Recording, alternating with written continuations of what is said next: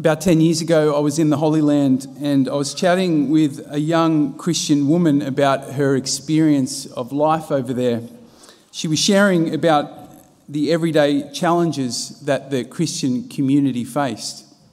Christians were a small minority group and they were quickly diminishing because of just the challenges, the difficulties of life for them. They struggled with a lack of housing. And the church was really stepping in a big way to help them with that.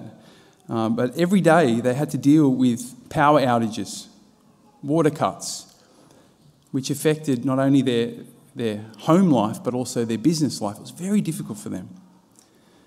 But I also remember being really struck by this woman's faith. There was something very real, very practical about her trust in God. She had a confidence and a courage that really inspired me. This woman was a reminder for me that historically the faith and the impact of Christians was strongest when the church was being persecuted. We see this, I think, most clearly in the first 4 centuries, which was a brutal period for the church. The Roman Empire were not big fans of Christians most of the time. Many Christians suffered. Many lost their families. Many lost their lives because of their faith in Christ, including, of course, the apostles who Jesus calls today in our gospel. But this was also the time when Christians were most powerful. This is the period where God was able to work so many miracles through his people. It was during this time that the church was rapidly growing and spreading and impacting the world at large. But then in the 4th century, something happened that forever changed the face of Christianity. The Roman emperor at the time, Constantine, he had a conversion to Christianity. And suddenly, out of nowhere, being a Christian was the in thing, right? Christianity became part of popular culture. Before then, the only people crazy enough to become Christians were those who had genuinely had a hard encounter with the love of Christ. But now, every Tom, Dick and Harry was being baptised, right? Because it was kind of like the social norm. It brought a sense of social security. The church exploded, but it quickly started to lose its fire. It lost its potency. Many Christians hadn't actually opened their heart to Christ, and so their religion lacked substance. It lacked power. It made no real difference to their life, let alone the world. In fact, often, or at least sometimes, it did the opposite. It brought scandal to the church. Now, this cultural version of Christianity has never really left the church. It's still very much alive today. And we are all impacted by it in some way. This cultural Christianity tends to encourage a faith that is very self-centered. It's all about finding our own happiness, meeting our own needs and desires, which of course reflects the emerging Western kind of culture that we're living in, yeah? We no longer tend to place value on family and community as it once was. But now it's all about the self. What is best for me? What is best for you? You exist for me, not me for you. That's the kind of prevailing mindset of our Western society, yeah? Cultural Christianity tends to present a faith as a kind of evacuation plan. It says, hey, here is what you need to do if you want to get your soul out of earth into heaven, right? And it usually involves doing all this kind of religious stuff. Here's how you find your bliss. But that's a long, long way from the vision of life that Jesus presents to us and which we're reminded of today in our gospel. Today we hear the first words of Jesus in the Gospel of Mark, right? The very beginning of his ministry. This is the first thing he says, so it's going to be significant, right? He says, the time has come, the kingdom of God is close at hand. In other words, saying, get ready, be expectant. God is about to do something really sovereign, really profound in your life. Yeah? And then he tells them how they can get ready. He says, repent and believe in the good news. This word repentance is really important. The word behind it is metanoia. Yeah, and metanoia really, at the heart, really means going beyond our mind. Yeah, it's about changing the way that we think. Ultimately, metanoia is about a radical reorientation of our heart. Opening to a whole new vision for life. That's what Jesus is getting at. Repent. Open up to a whole new way, a whole new possibility for understanding life. What you're called to do, who you're called to be. You see what Jesus is doing at the very beginning of his ministry. He's making it clear that Christianity is not an evacuation plan, but it's a transformation plan. It's a journey of being changed deeply.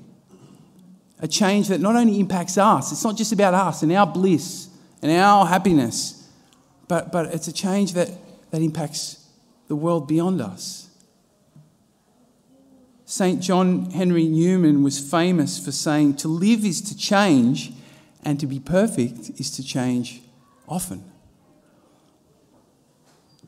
You see, it's not our religious performance, but it's the changing of our heart, the changing of our mind that gradually opens us up to the kingdom of God, to this reality of heaven that Jesus puts before us. Now, when I think about change, what do you think of?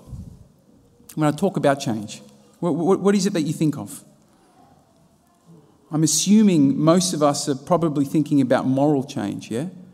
Okay, to change, I need to make better choices, more moral choices. And that change is important, very important. But today, the readings remind us of another fundamental change that needs to take place if we really want to open ourselves to the gift of God. And to put it most simply, the change is from I to we.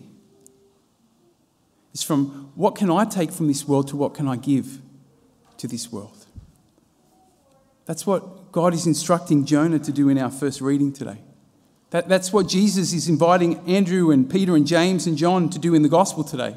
To move out beyond themselves, beyond their own preferences, to fulfill the purpose that God was calling them to. Now, this, of course, as we probably know, is a theme right throughout the scriptures. The call of God on our lives.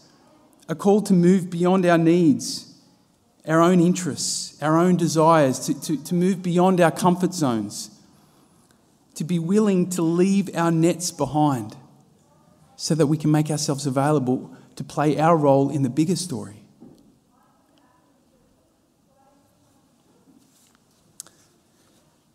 The reality is that we often struggle with this, don't we? Because it's hard. It's hard. It's hard because we're all wounded.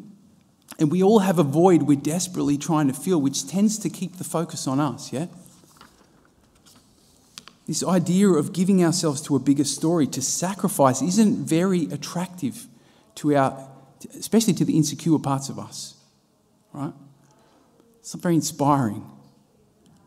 As Father Cam was saying last week, this call beyond ourselves only makes sense when we start to experience perfect love.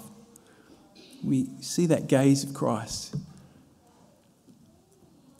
The truth is that God does the metanoia.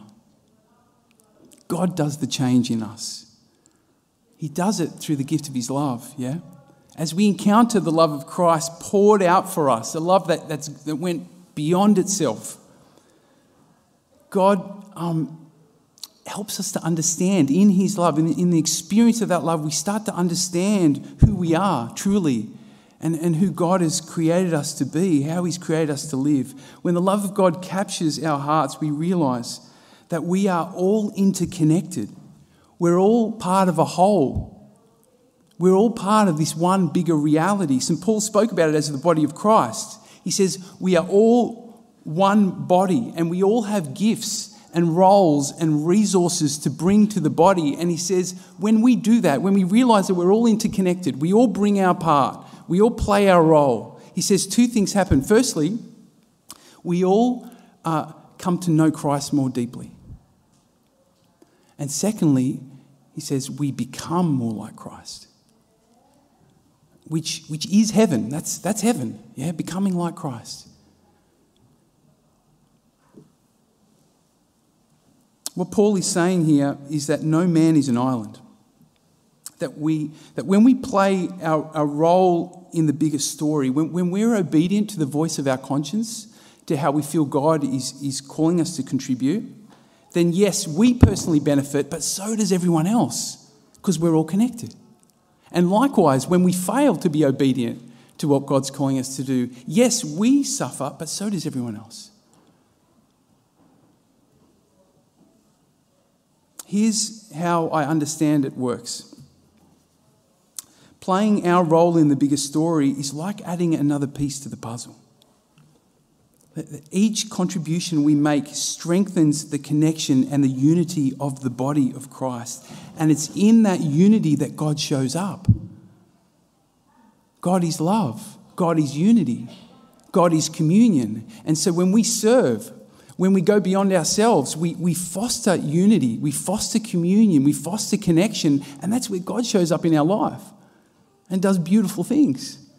That's how I think the gift of intercession works. When we pray for one another, what's happening is how does it work when we pray for someone? How does God... Well, how I think it works is that we're fostering communion with them, unity. And so we're providing the environment for God to show up. That's why following the voice of conscience, doing God's will, can be so hard, so painful sometimes, but yet at the same time so satisfying. It's so transformative. So at the start of this new year, I want to invite you to consider one way. I mean, there might be many ways, but just one way that God might be inviting you to repent and to go beyond yourself. Ask God, what is one contribution this year you're inviting me to make to the body, to the bigger story, to the bigger picture? Maybe it's a different way of showing up in your family life or in your neighbourhood. Maybe it's a different way of being with your colleagues at work. Perhaps it's a contribution that God's calling you to make here in our mission, in our parish here at St. Benedict's, one of our many ministries. It really doesn't matter what God is inviting you to bring to the bigger story, whether it's big or small or special or not special. It doesn't really matter. What matters is that we bring it. Hello, Father Dan here. If this homily has been helpful, there are a few things I'd love for you to do. Firstly, subscribe to this podcast or share this episode with someone who might find it helpful. And consider also helping us to expand our mission and reach out to more people by donating at stbenedicts.com.au/donate, or you can click on the link in the podcast description. Thanks so much for joining us and have a blessed week.